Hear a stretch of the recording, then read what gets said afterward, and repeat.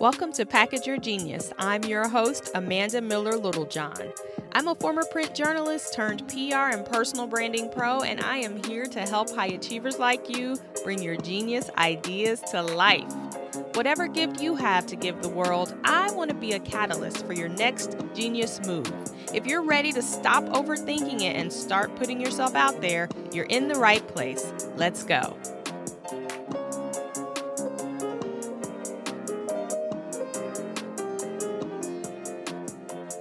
Hey there. Today for our episode, I want to take a quick change of pace. I know we've been talking a ton about purpose and calling and how we can find our way, but I want to shift to my other big, huge passion, which you may or may not know is visibility. And as I mentioned on the last episode, I have the fortune of getting the opportunity to interview a New York Times op-ed opinion page editor, and I will be speaking with her for a conversation here on the podcast. And we're going to talk about op-eds and what she's looking for and how one should go about writing, crafting, and pitching an op-ed to get their big ideas into the world. But I thought before we share all of those gems on that interview, in that episode, I should talk to you a little bit about what an op-ed is and kind of how you can start thinking about what you have to say and how you can frame your thoughts. So essentially, if you think about an op-ed, it's an opinion editorial, and typically, they are no longer than about 800 words. Sometimes they go a little longer, sometimes shorter, and you can typically find them on the opinion page of most major newspapers. So to get an op-ed published in a major daily like the New York Times, the Los Angeles Times, the Washington Post, or Chicago Tribune is a huge feat, but it's a huge score for your visibility. If you can get your opinion, your op-ed, your piece published in a newspaper like that, you instantly get your name and your ideas in front of millions of people, literally millions. And once you do it, no one can take that away from you. You will always have been featured or seen in the New York Times or in the Washington Post or the LA Times or wherever it is that you are published. Now, the big major newspaper dailies are not the only game in town. They are not the only places that you can get your op-eds published. You can also publish your op-ed online.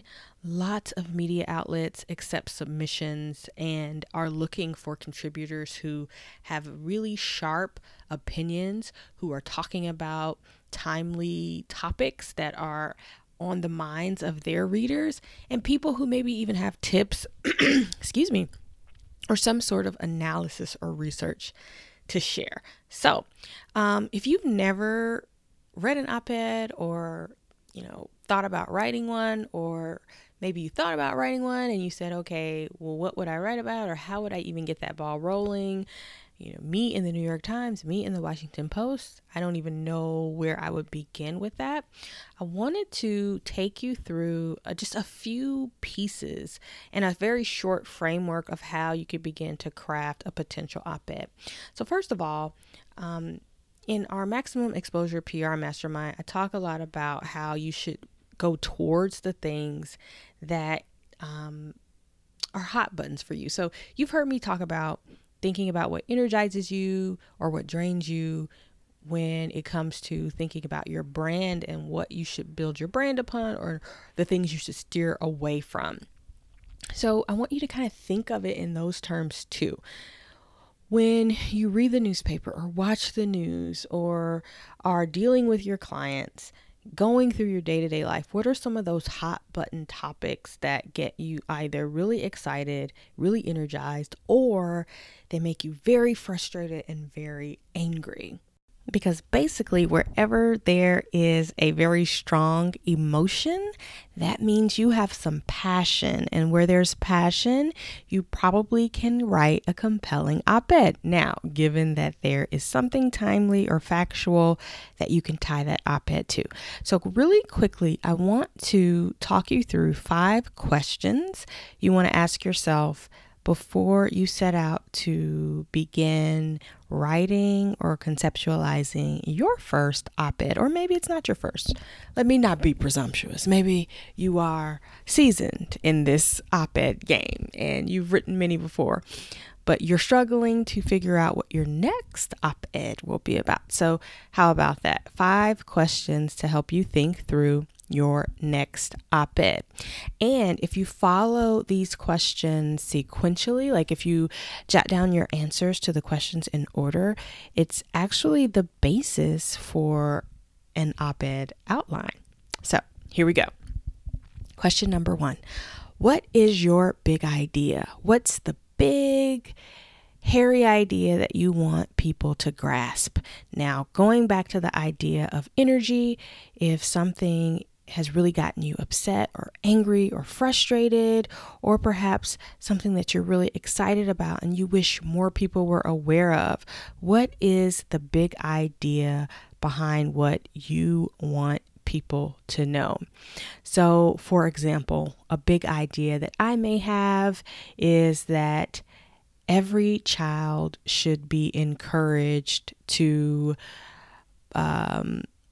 pursue their passion and create something that they can publicly share with the world. So, for example, my son Connor has written a series of books. So he has a book series, which he has talked about publicly. And I've seen how just creating something tangible, whether it is a piece of art or creating some sort of performance or creating an actual book, but having something that you can share with the world, especially if you're not athletic and you don't have a game that people can come, check you out at.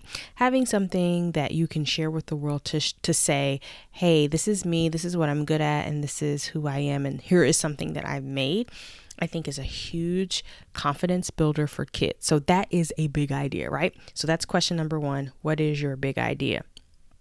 Question number 2, what is your personal story?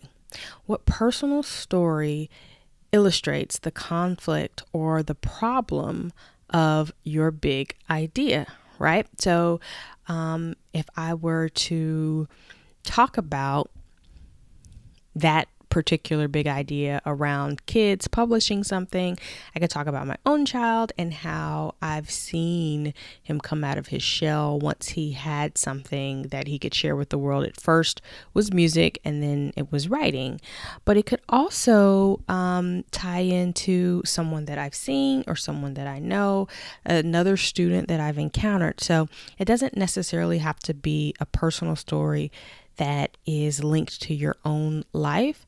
But if it is, that's all the better. Essentially, you just kind of want to get to the point of why is this timely now? You could also talk about something that's in the news right now, a headline that has already gotten on people's radar. So, so much is out there about the upcoming presidential election. So you get piggyback on something that you saw in the news, something you saw a candidate do or say. So it doesn't have to be personal, but it needs to be, you need to be able to illustrate the story somehow or bring it to life with people or examples that people can understand and even picture in their heads. Question number 3, what facts, statistics, or third-party information can you use to demonstrate how your personal journey is a part of a larger issue? So for me, in the example about getting kids to share their genius, I could research statistics on sports and artistic performances and how that can build confidence. If there have been studies on how maybe a particular age range, say middle schoolers, could either become withdrawn or find a newfound confidence whether or not they take up playing an instrument, right? So that will require me doing the research and finding that fact or statistic or some study. But essentially what you want to do is find some outside resource that can validate and back up your argument and really help make it strong. This is not just simply your opinion. That's a huge part of it, but you want to be credible and you want to do your homework and you want to bring this opinion to the forefront in a way that it can really capture people's imaginations and speak to a larger issue. So it's not just you, it's not just your experience. Otherwise, it would be a personal essay and not an op-ed. And so when we bring in facts and statistics, we make it a lot more powerful. And question number 4 is, what's your point of view? What is your clear point of view regarding a solution to the problem that you've brought up in your story, with the facts and statistics, with the big idea that you have kind of brought to the forefront? Now, the point here is you have to take a side. You can't be lukewarm. You can't say, well, maybe if this happens, it would be important. Or, well, maybe if kids get enough love at home, they don't need to take up a sport or take up an instrument. They'll be confident. Like, you have to be very clear on your position. So for me, it's non-negotiable that kids have something that they can stand up and share to say, this is something I'm proud of, this is something I can do, or this is something that I love. I am good at this.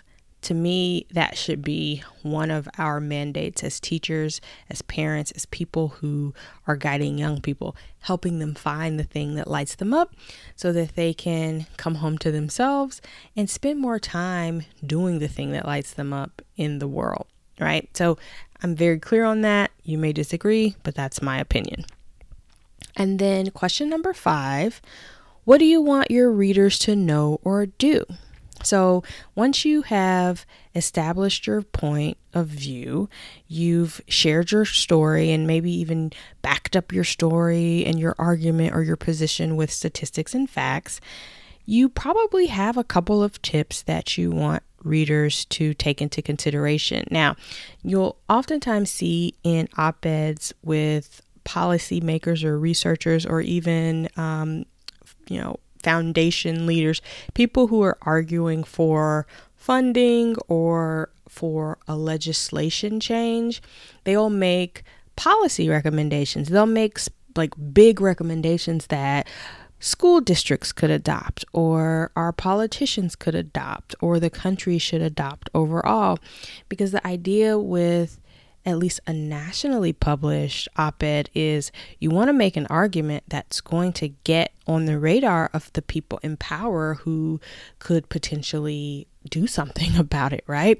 So for me, this whole mock op-ed on kids having something that they love and are passionate about and can talk about, maybe my advice or the things that I want my readers to do is to lobby for more arts education in schools, because arts education has been notoriously cut in many public schools.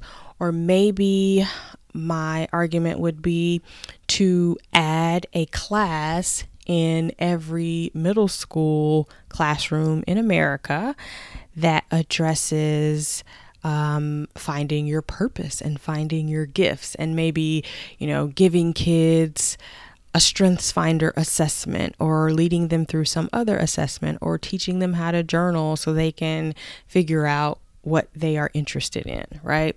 So that could be a recommendation that I could make in my op-ed that hundreds, thousands, millions of people could see. And some of those people may be teachers or administrators or principals or the heads of school districts who could actually implement my recommendations if they thought it made sense for them. So that is the last question. What do you want your readers to know or do? I'm going to go through those really quickly again. I know that was a lot, but hopefully, if you're not driving and you have had a chance to pause this and just jot down the questions and then think about what your big idea may be a little later. Hopefully we can start getting some op-eds out into the world. How cool would that be? So again, question number 1, what's your big idea? What's the big idea that you want people to grasp? Question 2, what's your personal story? What personal story illustrates the big conflict or problem of your big idea? What's been your experience with this big idea, and why does it matter to you now? And also, what news stories may potentially help you illustrate the big idea if it's not a personal story? Question 3, what facts, statistics, or third-party information can you use to demonstrate how your personal journey is a part of a larger issue, or how this news story is a part of a larger issue? Whatever you're using to illustrate the big idea, what facts, statistics, or third-party information can you use to demonstrate that it's a part of a larger issue? Because we're going for impact when it comes to op-ed writing. A lot of people should be affected by whatever it is you're talking about. So this should not be, just a problem that you are facing or your family is facing. Because again, if it's simply a problem that only you're facing, it should be a personal essay and not an op-ed. All right, question number 4. What's your point of view? What is your clear point of view regarding a solution? And this is where you want to take a side and remember no lukewarm stances. And then lastly, question 5, what do you want your readers to know or do? What do you want readers to know or do? Do you have recommendations, suggestions, tips for them to take with them, things that you would like to see implemented in a big way? What do you want people to know or to do after they read your piece? And so that is a quick and dirty rundown of what could be included in your op-ed, or how you can begin thinking about writing an op-ed. I hope that it got your wheels turning and you were able to identify at least one topic that you're passionate about, excited about, or that makes you angry. Don't be afraid to lean into what frustrates you and angers you, because oftentimes you're not the only one who feels that way. And typically our anger can be a window into the things that we care about the most and the changes that we want to see. So do not run away from your anger when it comes to visibility and media. It could be the way that you make your mark. All right, that's all for now. I can't wait to share with you the insights from our New York Times opinion page reporter or editor. So be on the lookout for our conversation as you think through your next, because again, this is probably not your first, because you're a high achiever listening to Package Your Genius, but be on the lookout for that as you work on your next op-ed. I'll see you soon.